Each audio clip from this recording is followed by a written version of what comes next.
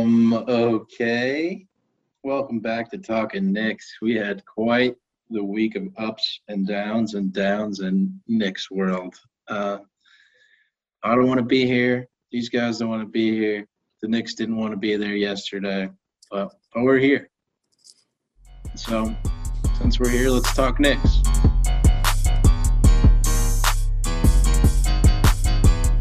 All right. Before we get into the downer that is the New York Knicks, how's everybody doing? I saw you both yesterday. Tom, I saw you for a moment. Kenny, I saw you for multiple moments. And the day before, we also saw each other. I'll start with Tom. Hey, guys. It sounded like, well, I know for a fact you guys had a more fun weekend than I did. I wouldn't say that. No? No, I had my pretty standard weekend here. We should say we're recording this on Super Bowl Sunday in the afternoon before the game, so we don't know what happened. So no spoilers. But no, I don't know. I'm going to head over to my neighbor's place, catch the game, ordering a bunch of food. So excited about that, but I don't know. I don't have like any strong rooting interest in this one, so it's hard for me to get too amped up about this year's Super Bowl. I guess I'm going to go for Cincinnati just because I have some family and family friends in Cincinnati, so I might as well go for that. But I don't know. Beyond that, I'm doing fine. How are you guys? Kenny, what about you? Before Kenny goes, I'll give you a rooting interest. I bet $100 on the Rams to win the Super Bowl before the playoffs started. At 1,000 plus 1,000. So I'd win $1,000 if they win. But I hedged it, so I'd win $700, and I'd win $450 if the Bengals win. So if you're really rooting, if you want me to have an additional $250 or not, that's really what it comes down to. I mean, that might cover some of the poor sports cards investments that I made you make. I mean, look, listeners, we all went in on a few cards, including a Joel Embiid rookie card, which actually might make us its money back because he is the odds-on favorite to be the MVP. He's looking dominant. We also bought a Kevin Garnett rookie card that was we should have just burned that money. That's my bad, guys. But, Greg, I do want you to make that money back. No hard feelings. I got more hard feelings toward Kenny. Yeah, I made Greg lose all of his money in crypto and NFTs from NBA Top Shot. So, I get it. Yeah, I had a weekend. I hung out with Greg and some of Greg's college buddies, New Haven, Connecticut. We went out to Modern Pizza, got some Pete's, some good pie over at Modern, and then we hung out and did stuff, which I haven't done in a long time. And I'm not a drinker by traditional standards. Historically, I've been a social drinker, so I haven't drank in the last 2 years because I haven't socialized. But we drank some beers with the fellas and didn't feel good yesterday. So that's where I'm at. That's how old and uncool I am at this point in my life. But then yesterday I went and hung out with Tom and watched the Knicks in a terrible loss, which only made things worse. So that was my weekend. Thanks for bringing it up, guys. Yeah, that is a rare instance where the Talking Knicks crew gets together to watch a game together. So, yeah, Kenny and I did watch last night's game as we're recording this, and it was not fun, but I'm sure we'll get into all that. So Greg, take it away. Yeah, all right. So the Knicks, we're coming off a 1-3 week. I mean, and don't let this terrible loss by the Knicks to the Blazers overshadow the terrible losses we had earlier in the week to the Utah Jazz and the Denver Nuggets. Those were just – I mean, the Jazz game was – if you watched it, it was almost equally heartbreaking to this Blazers game, other than the fact that the Blazers are just not a good team. Then you could understand the Jazz making their comeback. The Knicks were up 82-70 late in the third in that one. And they did the same thing that they did against the Blazers. They just were bad, and they lost. But Mitchell Robinson was an absolute monster in that one. Julius Randle appeared to be back in that one. The Knicks just looked like the team that we fell in love with last year. Through late in the third, and then they look like the New York Knicks in that fourth quarter. And we got those same New York Knicks in the fourth quarter yesterday. So Yeah. it was a rough week. Greg, you mentioned Mitchell Robinson. He finished that game with 19 points, 21 boards, and like he came out just like you said, an absolute monster. And a huge part of that was Rudy Gobert, who's usually a Knicks killer, was not playing in this one. And Mitch Rob completely took advantage of that. It was great to see. He looked healthy, and he was just like real athletic looking. And it was the complete opposite of what we saw against Portland, where Mitch was just hobbling up and down the floor. He just between every play, he was limping. Even more so, I know Kenny kept making the point that Mitch always limps when he walks. Completely fair. But it was especially pronounced against Portland. The dude just couldn't move, and it really, really killed us. It was like in Wedding Crashers when he's like, "What's going on with you? Every time I turn around, you're on the ground." That was Mitchell Robinson at the beginning of the year. I don't know if you guys remember that, but like the first 10 games, he went out of every game in like the third quarter after taking a hard fall and went back to the locker room, and we're all just like, I don't know. Kind of a little boy who cried wolf situation, but like he's actually hurt now, which is not great. And I think it's worth mentioning that after that Jazz game, he did have a sore back and was questionable for the following game. So that's not ideal. Yeah, he had that sore back from carrying the team. You guys probably saw that joke going around on Twitter, but I thought it up independently of those other people. I didn't say it online, though. Yeah, he ended up missing that game against Jokic and the Nuggets. And I feel like that one was never really a contest. I actually didn't stay up to watch that game. Yeah, that was one that, I mean, I didn't watch it either. I honestly, I turned this game on in the second quarter. They were losing by 20, and I turned it off immediately. I didn't watch it play. I saw the score. Because we all assumed that this is what was going to happen. No Mitchell Robinson, no Nerlens Noel going against Nikola Jokic. And, I mean, the offense was there. There was 36-40 after one. But the defense was not, which makes sense when you don't have your two defensive centers, the anchors, and you're just going against the second best center in the league after Joel Embiid. Yeah, and if we had Jokic's card, he might be the best center in the league. Yeah. By our opinions. And that's not much else to say about that game. But I think that there might be one more point to make about the Nuggets game, which is the highly controversial decision of having R.J. Barrett in towards the end of that game, resulting in him twisting his ankle, I believe, spraining his ankle, hurting his ankle in some form, and not being available for the following two games.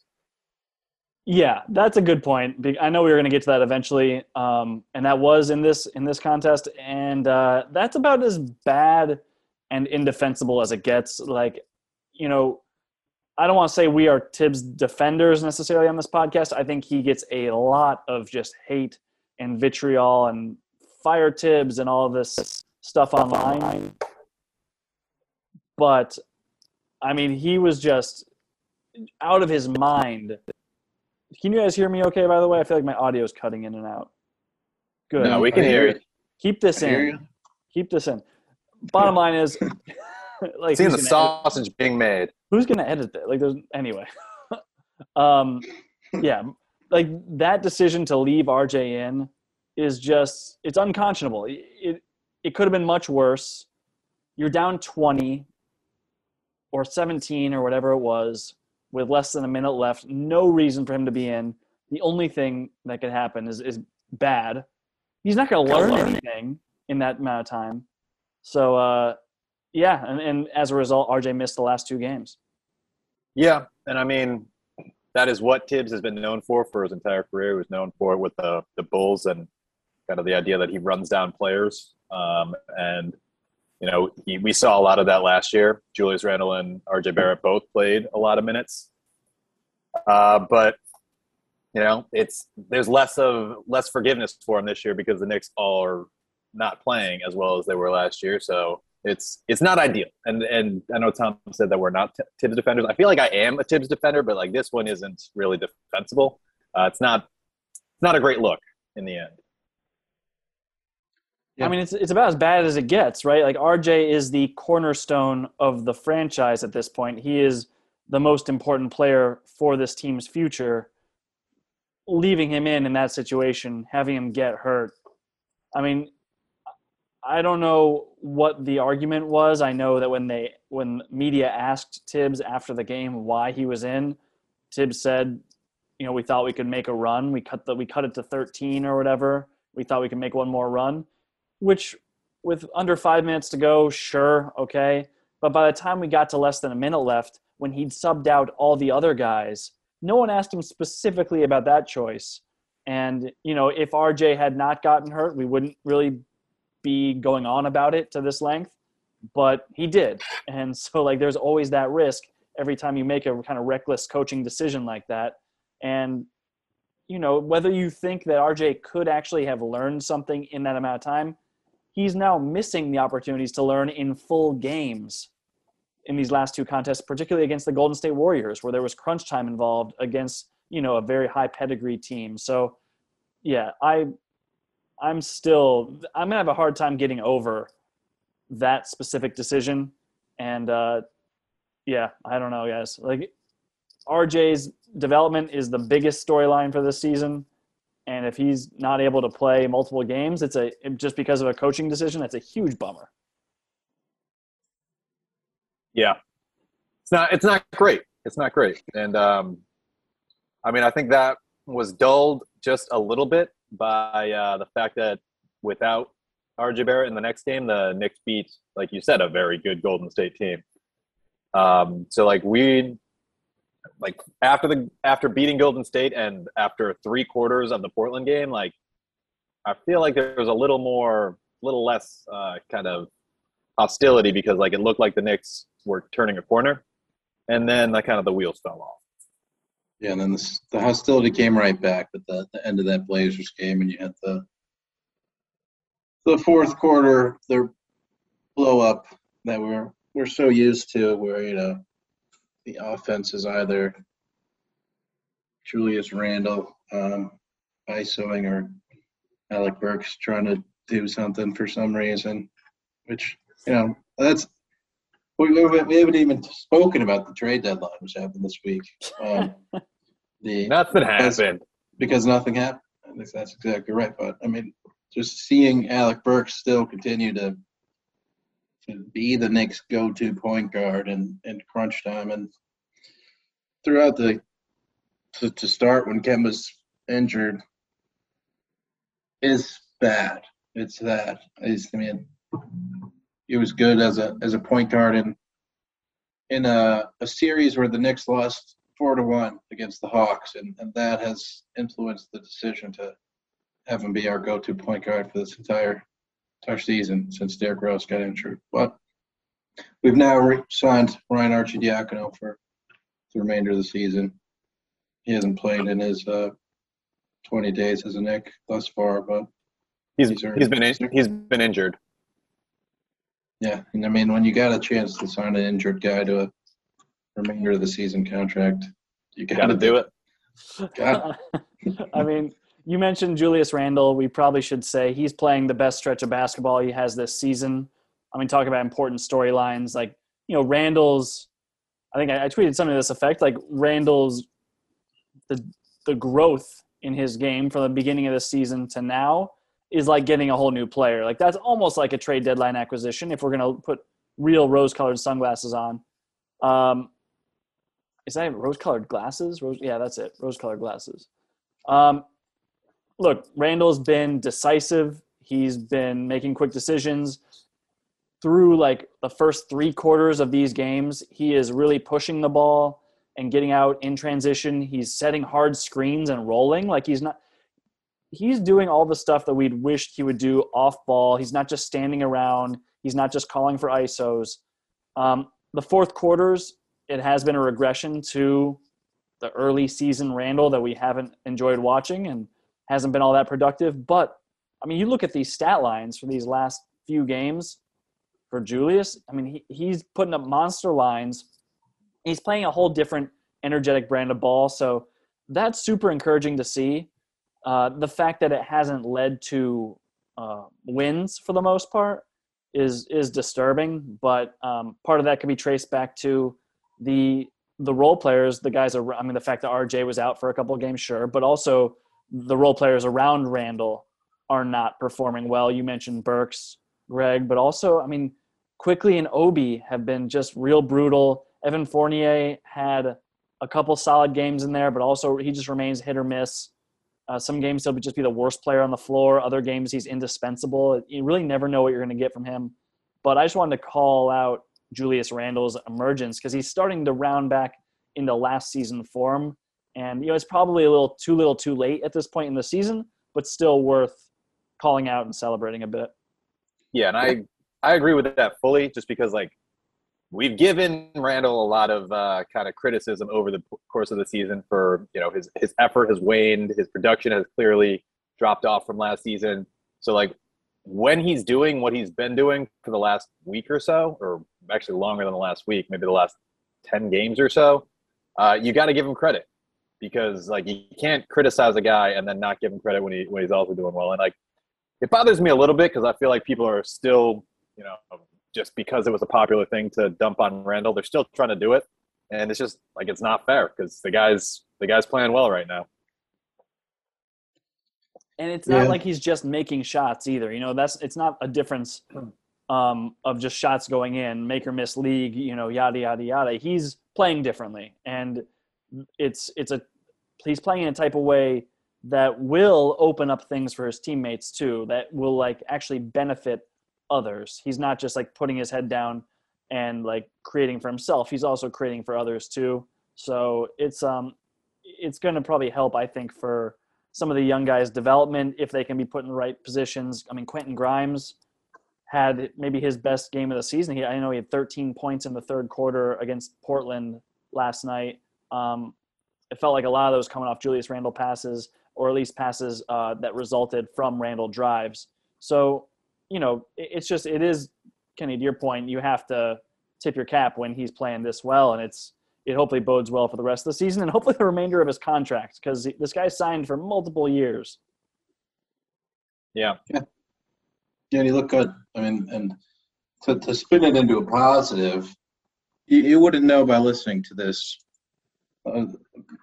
We beat the Warriors this week. We beat them 116-114. After, we jumped out to a good start. We were winning after the first quarter. Then we were down 5 at halftime. I went to bed, assuming the worst. All right. I didn't go to sleep. I just went to lay in my bed and not watch the game anymore to protect myself. But it turns out the Knicks ended up winning that game, 116-114. And I'm sure if I had watched, they would have lost. Looking at the play-by-play, it looks like they did their best to blow it in Knick fashion. Just missing Art, Randall, Reddish, and Burks all missing a free throw in the last minute, which is impressive. You'd think somebody would do a good job, but they're all committed to each other and to team unity. I love how you were going to spin it to positive and then went to their free throw shooting. I mean, it was impressive. It was scary. No, worth calling out for sure. Because, like, Cam Reddish is top 5 in the league in free throw shooting, and, like, missed a free throw with, like, under 30 seconds left, which isn't ideal. But the Knicks won, so it doesn't matter. Why are we even talking about it? Klay Thompson missed a shot at the buzzer, and that makes us we would be the second best team in the West if we were in the West, but we're in the East, so. That's how the transitive property works. We're not. in the playoffs. Dude, that look that Klay Thompson got though, he was being D'd up by Evan Fournier. I don't know if you guys saw it, but he got himself a look. I mean, It's pretty much just a free throw. it was pretty much a 15-footer wide open. You expect him to make that like every time it hit back rim. It was not a function of good defense. I'll say that much. But I'm not. But again, positive. No, we got it. Yeah, I'm sorry. I mean, I didn't mean to bring it Stick to back the positive. That's the Greg Poon defense. Hopefully he misses. That's Good defense. It's a mind game. Tibbs is playing 3D chess. Didn't guard Klay Thompson to surprise him into missing. if it works, it works. And it did. And it's like Kenny was saying with Randall, you can't blame a guy when stuff's not working and not give him credit when it is.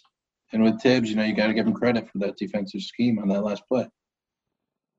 Well, that's the thing. Is like the even going back to the offense. I know people have really criticized Tibbs' offense in crunch time, the way it bogs down.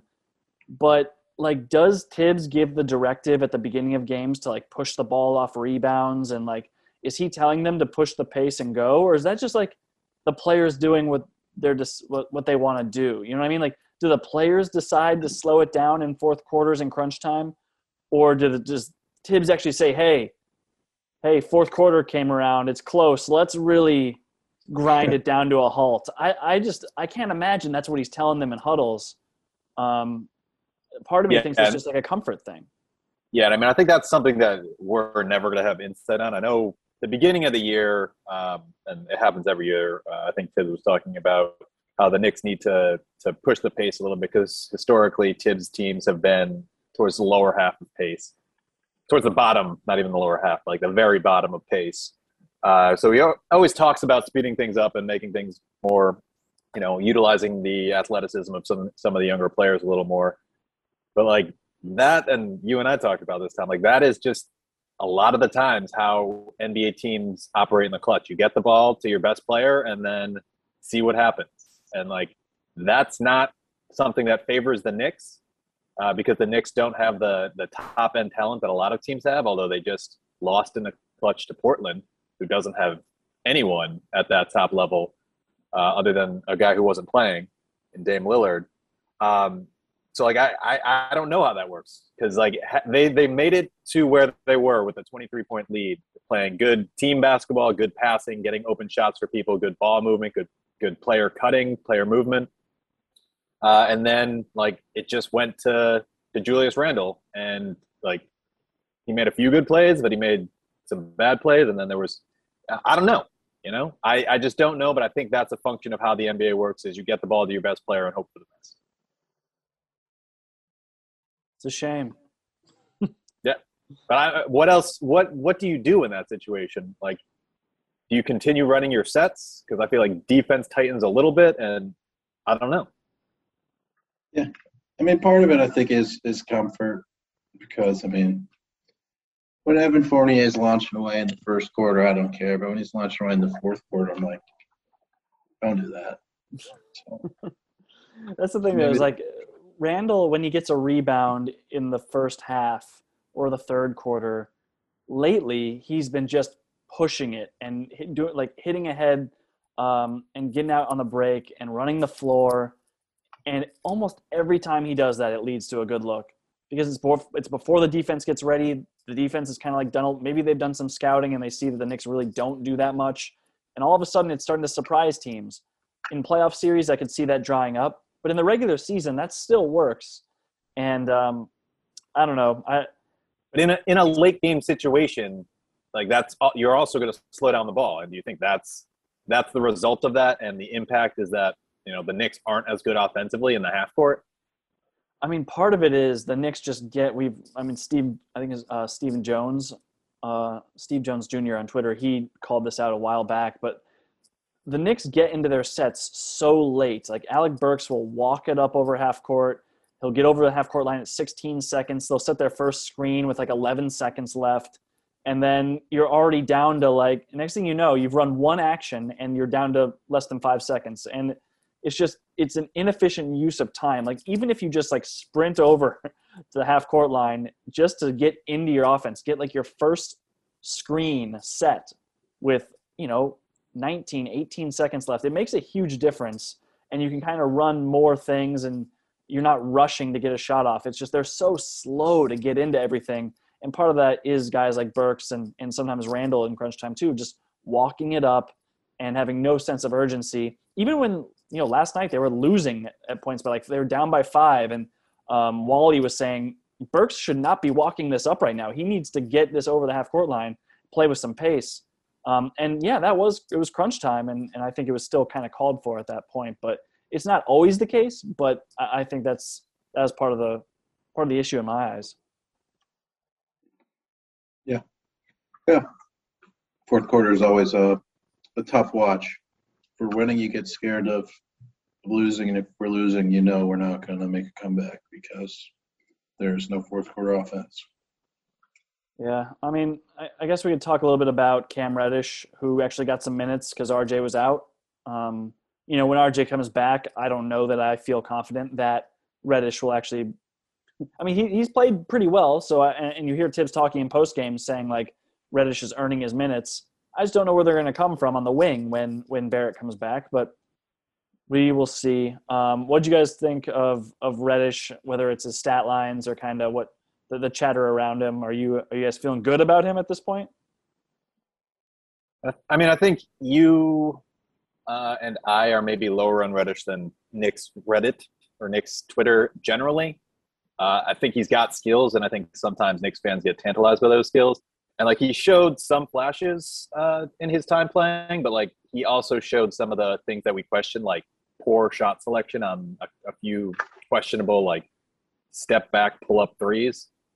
But, like, they have a year left to figure out what they're going to do with him. So, like, I'm okay with him getting some burn and seeing where it goes. But like you said, I don't know where the minutes come from. We talked about, Obi is playing very bad, and potentially Cam Reddish is a guy with his kind of size and athleticism that might slip into a power forward role. But we'll see what happens there. Yeah, I mean, I like him. He looked like he could do some stuff on offense in the first half of the Warrior game that I watched. So based on that, but he also, I mean, he doesn't look like he's always engaged on defense.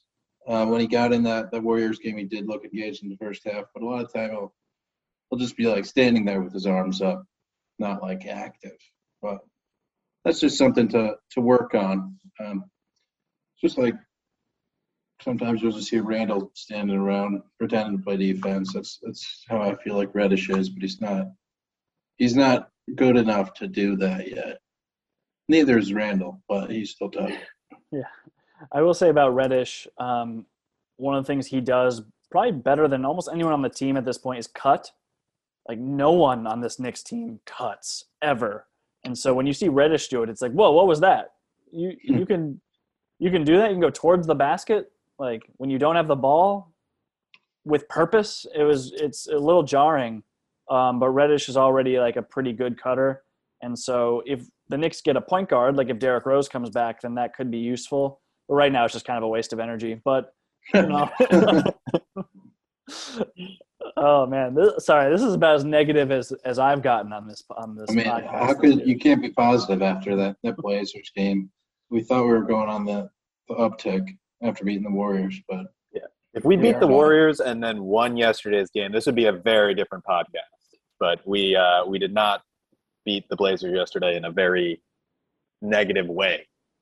Hey, the Blazers are like bad. They just got rid of all their good players. Damian Lillard's like out for the season. Yeah, it's not a good loss. No, I feel like several losses this week. You were hearing chatter like worst loss of the season. It's not a good week when you hear that more than once. So that's kind of where we are. But at this point, I don't know if you got like, was there any other trade deadline stuff to talk about? Like we said, nothing happened. I don't know if you guys want to talk about like what we wanted to see happen. I said on this podcast before the deadline that I would be surprised at any move that happened. I said any move that happened would surprise me. And alas, I was not surprised. Yeah, I mean the Knicks did make the Cam Reddish move. They just didn't make it at the deadline. And I think some of the chatter was that they were going to try to free up some space for Cam Reddish to have a more firm place in the lineup. Like I don't know how that would have worked out. I mean, people talk about Burks, Fournier, like those kind of guys, and like I'm not sure that Cam Reddish fits readily into the roles that those guys are playing. But nothing happened, so it's not even worth.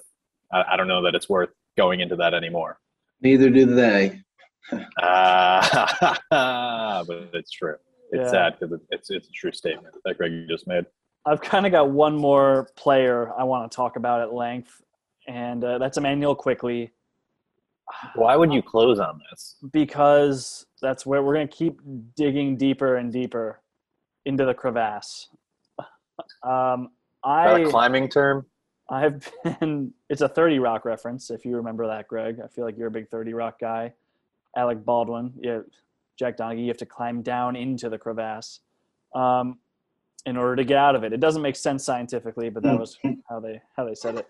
Either way, I've been defending Quickley pretty hard on Twitter the last several weeks, saying like he should start at point guard because the Knicks don't really need a point guard the way the offense functions. I stand by that, but Quickley has made it very difficult to defend him. He's shooting. I mean, the numbers of Immanuel Quickley. I'm just looking at the last 12 games here.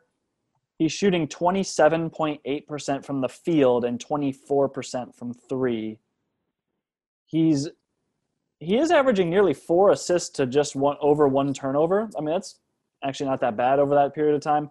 But he's been on defense. He's been fouling a ton. He can't stay on. It's like he can't even stay on the floor because of foul trouble, even though he's only playing like 15 minutes a game.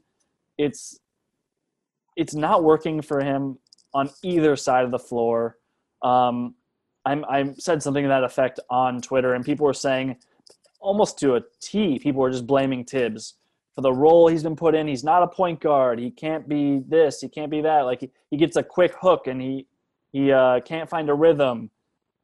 I mean, I imagine it's a confluence of a bunch of different things. Maybe part of it is Tibbs and the role he's been put in. But look, when he's on the floor, he has to produce. He can't play like this and expect to get more minutes. And I know Tibbs critics will say, well, look at the way Kemba plays. Look at the way Burks plays. Look at how Fournier plays sometimes. And those guys still get their minutes. Fine. But I'm still watching Immanuel Quickley play basketball. Like it is. Yeah. He's playing terribly on both sides of the floor in a way that is not – it doesn't represent his effort level or his execution from his rookie year or earlier than this year.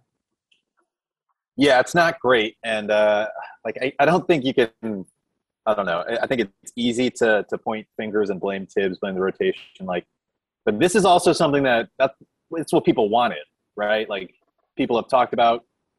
A lot of people have made a lot about Immanuel Quickley playing like as an actual point guard.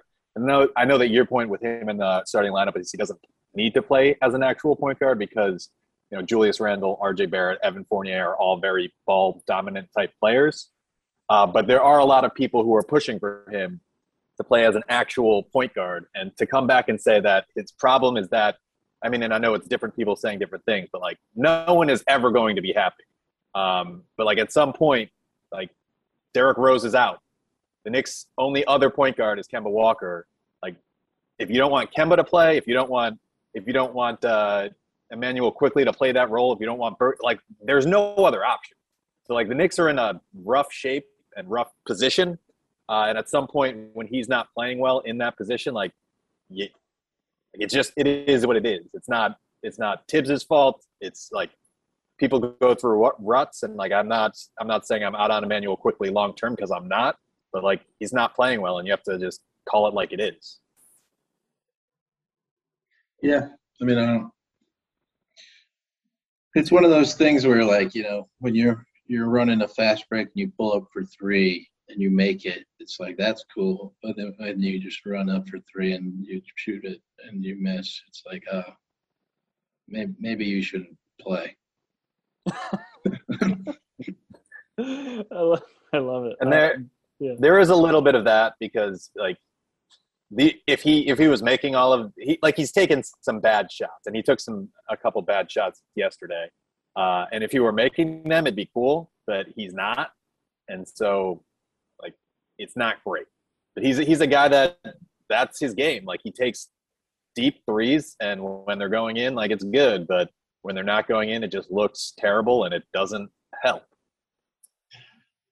Yeah, I mean, he's a shooter. He's got to shoot himself out of the slump, though. And, I mean, no one else. I mean, we've defended. Like we said, everyone else is terrible, too. So we could get back to the days when Evan Fournier didn't play in the fourth quarter ever. Just give those minutes back to Quickly. Even though Fournier's been good enough until yesterday when he was bad. And so I'm ready to revert back and blame him for everything. Fournier is like the only guy who can make shots, which is really scary. Aside from Randall, but we'll see what happens when RJ gets back.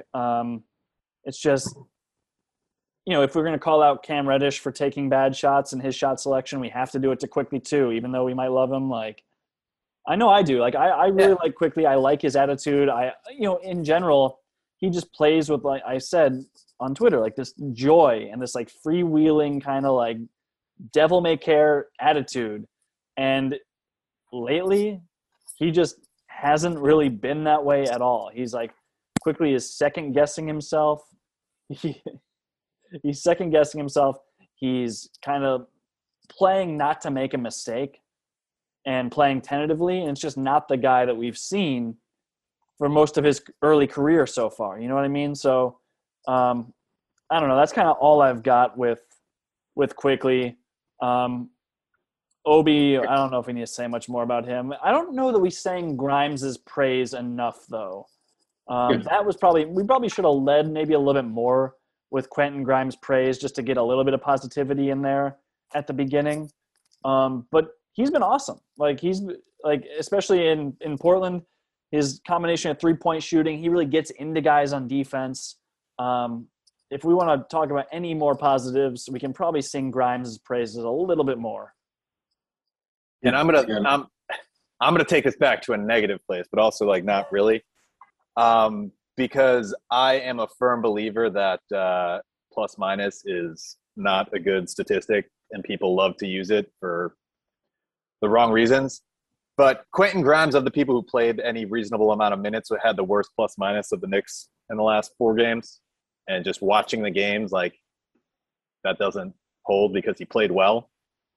So I just want people who are firm believers in using plus minus to make arguments to know that it's a stupid stat in short samples.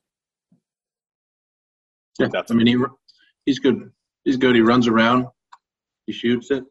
He had a little bit of a cold streak of late, but he seemed to be getting it back yesterday. Like you said, he had 13 in the fourth quarter, and that was 4 threes, including a 4-point play. So. Well, and Greg, yeah, he had those 13 in the third quarter, and then he didn't take a shot attempt. Didn't even attempt a field goal in the fourth quarter, which I think, again, a lot of people are getting on Tibbs about. Like, how are you going to run your fourth quarter offense through anybody else, not even try to get Grimes a shot? I don't know. I don't have the energy to talk about it. I don't care. Like, is that really on the coach to get Grimes a shot? Like, I mean, Randall's out here drawing double teams. Like, you find the guy. Yes, you could run that play that they run for Fournier at the beginning of every game. That's kind of our only play to get a guy a shot. It's just the one. So I guess they could have run that for Grimes, but or have more in the bag. Everyone deserves criticism at this point. So I don't know, guys. We are at a point where I think the Knicks are. Is it 6 games below 500? I don't have. We're at 7 now. Are we at 7 games below 500? And then I saw that the Knicks have the 5th hardest schedule the rest of the way out. I mean, just 2 games from the 10th seed, so that's 2 games from the play-in game. You'd have to leapfrog the Washington Wizards, who are clearly tanking as hard as they can. So that doesn't seem like a problem. The teams in the 9 and 10 spots are the Hornets and Hawks. Maybe you think you can overtake one of those two. Both those teams strike me as better teams than the New York Knicks, but like I said, fifth hardest schedule the rest of the way. What expectations do you have for the rest of this season, and what are you hoping for? Like, what is there to hope for? Yeah, I don't know when you throw in the towel. I know this play-in situation has skewed some expectations. So where you only need to get to the 10 seed to make the playoffs, but even if you get to the 10 seed, you probably just lose. So that really doesn't matter. I don't know that I'm ready to throw in the towel yet, just based on how good they've looked during stretches of this 1-3 week. But at some point, Cam Reddish needs to play more. Obi needs to play 20 minutes. Quickly just needs to get his run. But if they all get that run, then the Knicks will definitely lose those games. And the thing is with the Knicks, like, they aren't at a point where they should be tanking. And maybe a few weeks from now it's in a different position, but like they're close enough to that kind of play-in game situation that it's not worth tanking. And I think it's in the Knicks' best interest to keep playing their best players. And if they're not good, the hope is that if the team's not good, the hope is that some of those players play well enough that you can reset in the offseason and maybe unload some of those players. I don't know that it's time to start playing the young kids just for kicks, just because that's what Knicks Twitter wants, because we have more time with those players to develop them and see what happens. I think you stick with the veterans, and if it doesn't work out, then hope that they retain some value for a trade in the offseason. Oh, Kenny, I feel like people are just screaming at you through their headphones right now. Yeah, people don't. I don't agree with Knicks Twitter most of the time. I think it's a lot illogical thinking on there. I mean, it depends on what you think is going to actually develop these young players. So, like, I mean, we haven't really even talked about Deuce McBride yet. We saw him for a couple games, and in some of those instances, in some of those stretches, he looked quite good, like promising. So it's like, is he getting what he needs from a competitive standpoint in the G League when he gets to play there? Is he able to like practice enough with the varsity squad to get reps that way?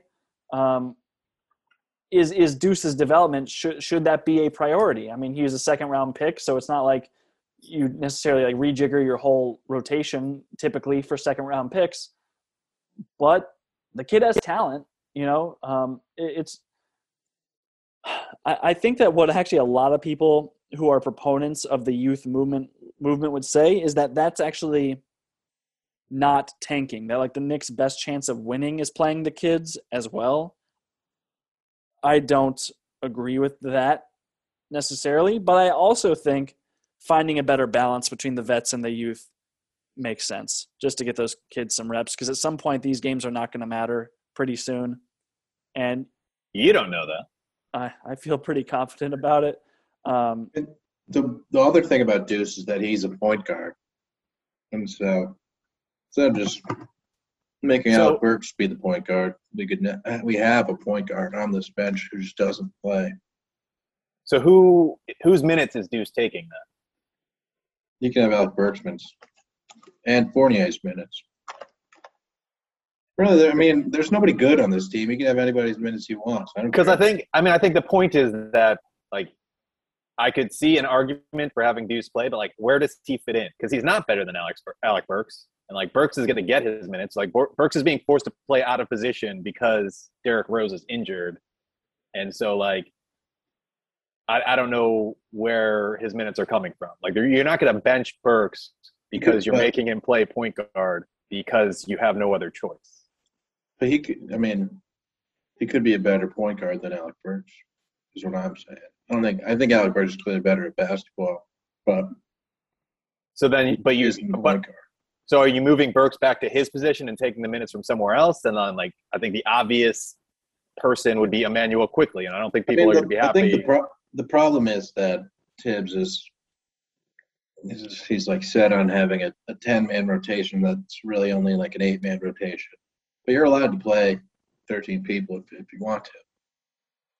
So, I mean, that's tough, though. Like, are guys getting the opportunities in a 13-man rotation that you want? I mean, I think that some of it could be matchup dependent. I mean, there are matchups where Deuce McBride is a better option at point guard than Kemba Walker. Kemba was getting just picked on. And yes, he was good offensively. Like, Kemba had played some of his best ball on the offensive end, but he was just getting targeted time and again on defense, and he couldn't stop anyone, and it was bad. Like, so sometimes that trade-off isn't worth it. And Deuce, I mean, he's built like a linebacker. Like, he is a great point defender at the point of attack. There are going to be matchups where you'd rather have McBride be your guy defending the point of attack than Kemba. So I think sometimes it's matchup dependent. I think some games you need to rest Kemba because of his knees and his age and, you know, his wear and tear. It's just, and maybe at some point you just have to shut a guy down for the season. Maybe you have to shut down I don't know about Alec Burks, but shut Kemba down for the season because of health or what have you. I don't know. That's kind of where I'm at.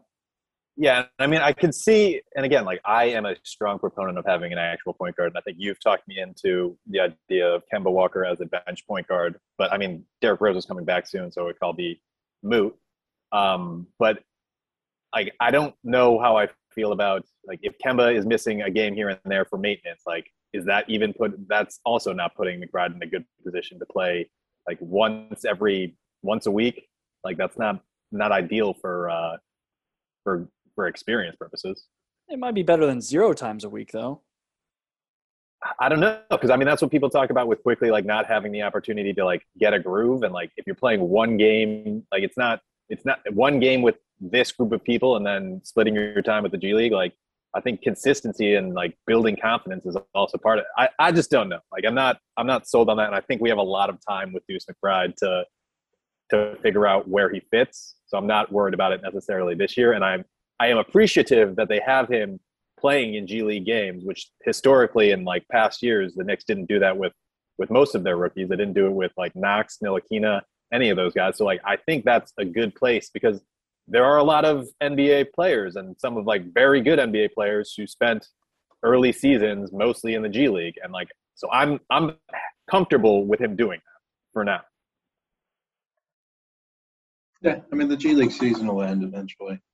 So, I don't follow it that closely, so maybe it just goes year round. But maybe we could just stop talking about the Knicks now. I don't think there's probably for the best to say. Like, I mean, I don't know if you want to talk about like the games coming up. No, I don't. No, I think I'm good too. We don't need to do like predictions or anything like that. When's the All-Star break soon? I feel like is it this week? Gotta be. It's this week. It's February 20th, so a week from today. Yeah. Yeah, so Wednesday is the last game they play before the break. That's nice. Yeah, it's be a good week for us. All right. Well, I mean, now that we've finished everybody's least favorite regular podcast, let's move on to everybody's favorite sub-podcast. What else is on? The Super Bowl's on today. We talked about that briefly, but what else is on? I know three of us all have the same thing on the television right now, which is the After Party on Apple TV. It's just a great show. It's got star power, niche star power.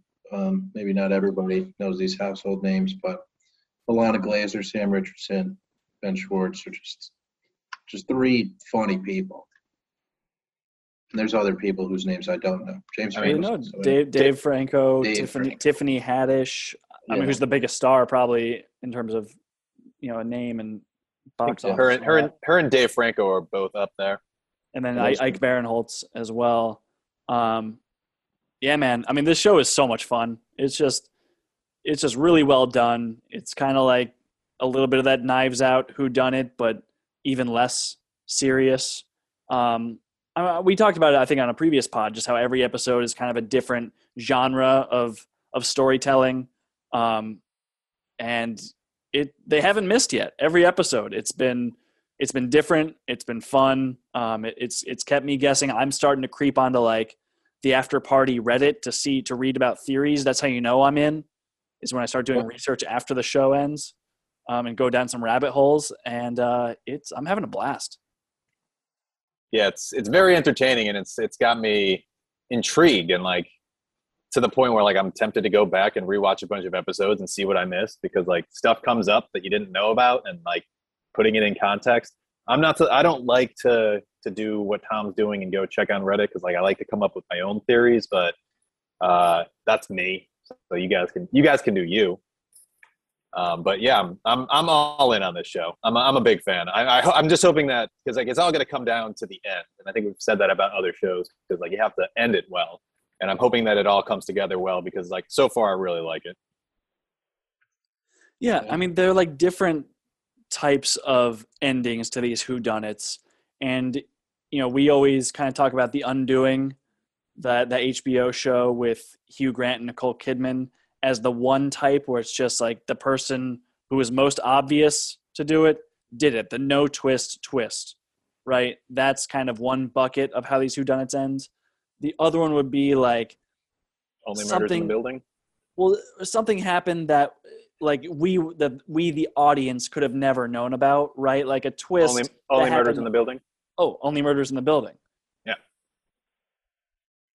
Wait, remind me how Only Murders in the Building happened. Do we want to give spoilers for Only Murders in the Building? I feel like it might have been long enough, because like I don't think that the person, this is a spoiler, I don't think that the person who committed the murder was introduced until like 3 episodes in. Right, but I think that there was enough there where people were starting to suspect her. Whoops. Yeah. No. Oh man, I mean I said spoilers. Yeah, that's all right. That's an old show. Yeah, I think. But yeah, I guess that is kind of an example where it's like you were not going to piece that together using clues from the show. And then there's like the kind that they thread the needle and they just like choose the perfect person who did it, and the motive makes sense, like that there's a rationale to it. And that maybe there could have been clues for the audience to pick up on, but they weren't obvious. Like it's a very tough, needle to thread to needle it. Yeah, too. I don't sew. I don't do the sewing. I don't. But I think that's a tough plane to land. How about that metaphor? Nice. Yeah, and I mean, I don't know that I care which one of those it is. Like I'm hoping it's not an Undoing situation. For personal reasons, like other people could be fine.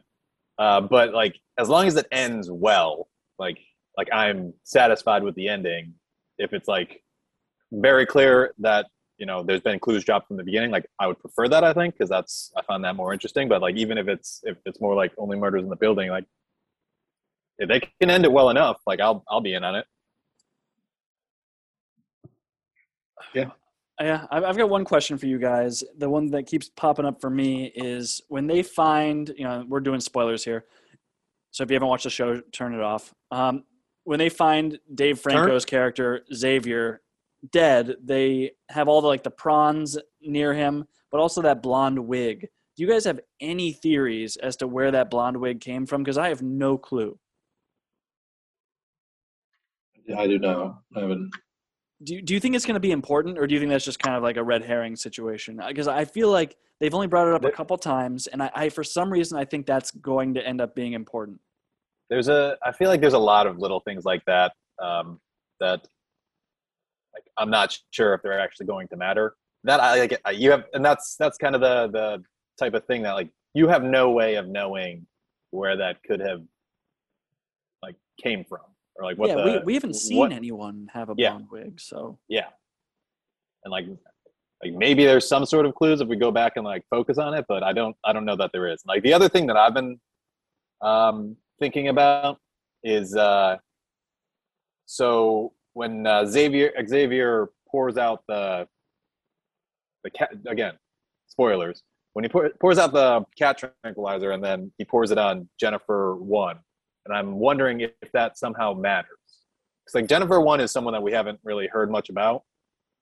And like very early on, they talked about, I think it was Indigo thought that he was peeing off the balcony. But later we find out that he was pouring out cat tranquilizer. And it landed on Jennifer number 1. So like, does that matter? Is that a red herring? Like, is that going to come back? And then I think Greg also mentioned, and maybe it was both of you, like that someone was using the bathroom when they went to go try to clean her off. Like, does that matter? I don't know, guys. I don't know. All right, you mentioned Jennifer 1, but Jennifer 2 has been missing for like several episodes, and there hasn't been like a real effort to find her, it seems. What's going on with Jennifer 2? Why have her go missing? What's the deal? What's the deal with Jennifer 2? What's the deal? And is Jennifer 2, is her husband like somewhere else? He couldn't He's make overseas, it because he was at selling shoes for dogs, NBA grade shoes for dogs. Yeah. I mean, I again, these are things that we have no way of knowing. Like, both Jennifer 1 and Jennifer 2 are pregnant, so I feel like it could be just like a red herring. It's like, oh, she had a baby and no one was like paying attention. Like, she's having a baby, so that's where she's at the hospital. Like, I don't know. Yeah. That's pure speculation. There is nothing to back up. I'm just saying that's like the example of, because I have not seen any clues to lead me to know where Jennifer 2 is. Although maybe I'll go back and specifically try to figure out when the last time we see her is. So the next episode, which comes out Friday, is Zoe's episode. From what I understand, it is animated. I don't know if it's I don't think it's gonna start animated. I think once she begins telling her story, it will probably transition to animated. But I don't know that for sure. I mean, odd choice, but this show has been definitely taking risks. So, why do you know it's animated? Because I mean, that's the picture of next week's episode is up. It's not available, but there's like a very animated one. And I think the recap says her storytelling gets very animated, like a play on words. That's exactly why. Yeah. All right.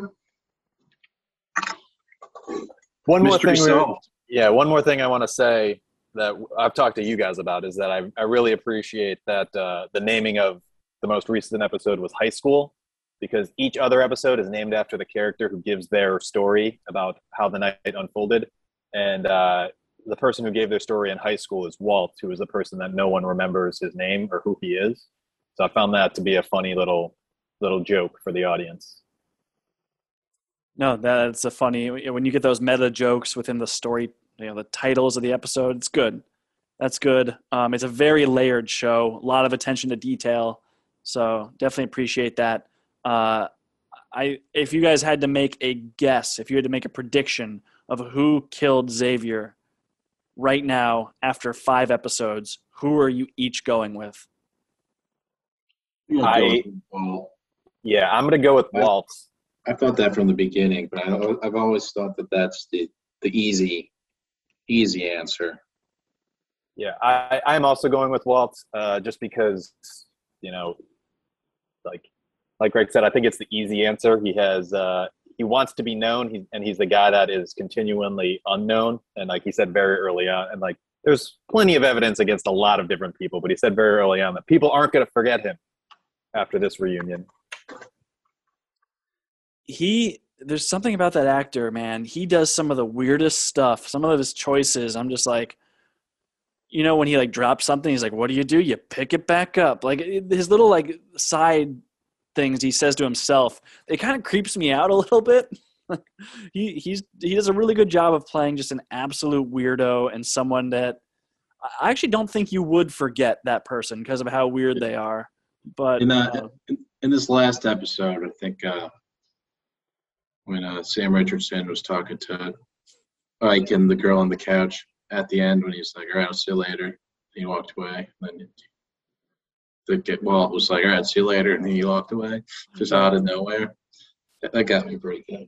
If you go back and rewatch a little bit, he kind of is lurking in a bunch of Yeah. these scenes. Yeah. Like he is in the background of a lot of them.